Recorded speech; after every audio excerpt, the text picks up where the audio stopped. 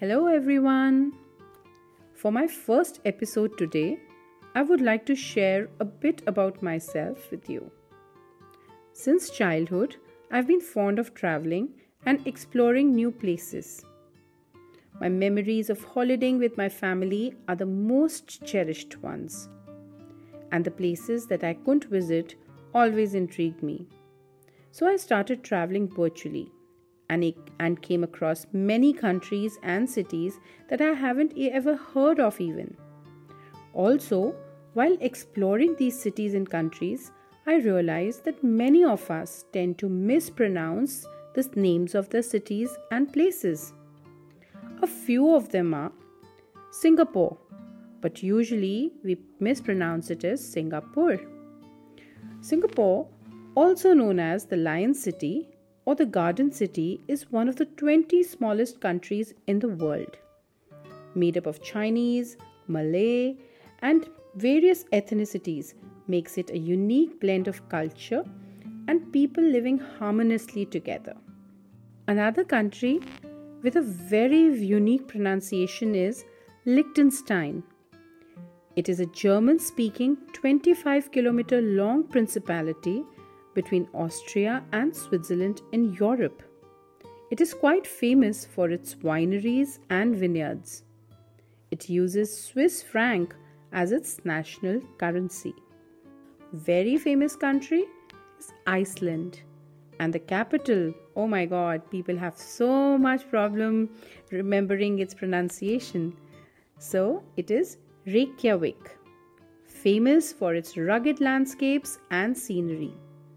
Northern Lights, Blue Lagoon, volcanoes, glaciers and waterfalls tops the list of must-sees. It is also known as the land of fire and ice due to its contrasting landscapes. Isn't it amazing what all you discover on this planet?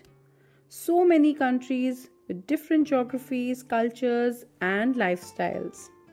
Another East African country with a very unique pronunciation is Djibouti. Djibouti city is its capital and is one of the warmest and driest cities in the world. Official currency for Djibouti is Djibouti franc, also DJF. Another city that is pronounced with more syllables than it looks like it would be Edinburgh. It is not Edinburgh, but Edinburgh. Talking about famous tourist spots, how can we miss the famous French Riviera? Rich in history, architecture, heritage, has quite a lot to offer its visitors, including possibly the best market in France, and the three most popular cities are Nice, Marseille, and the famous place for film festival, the Cannes.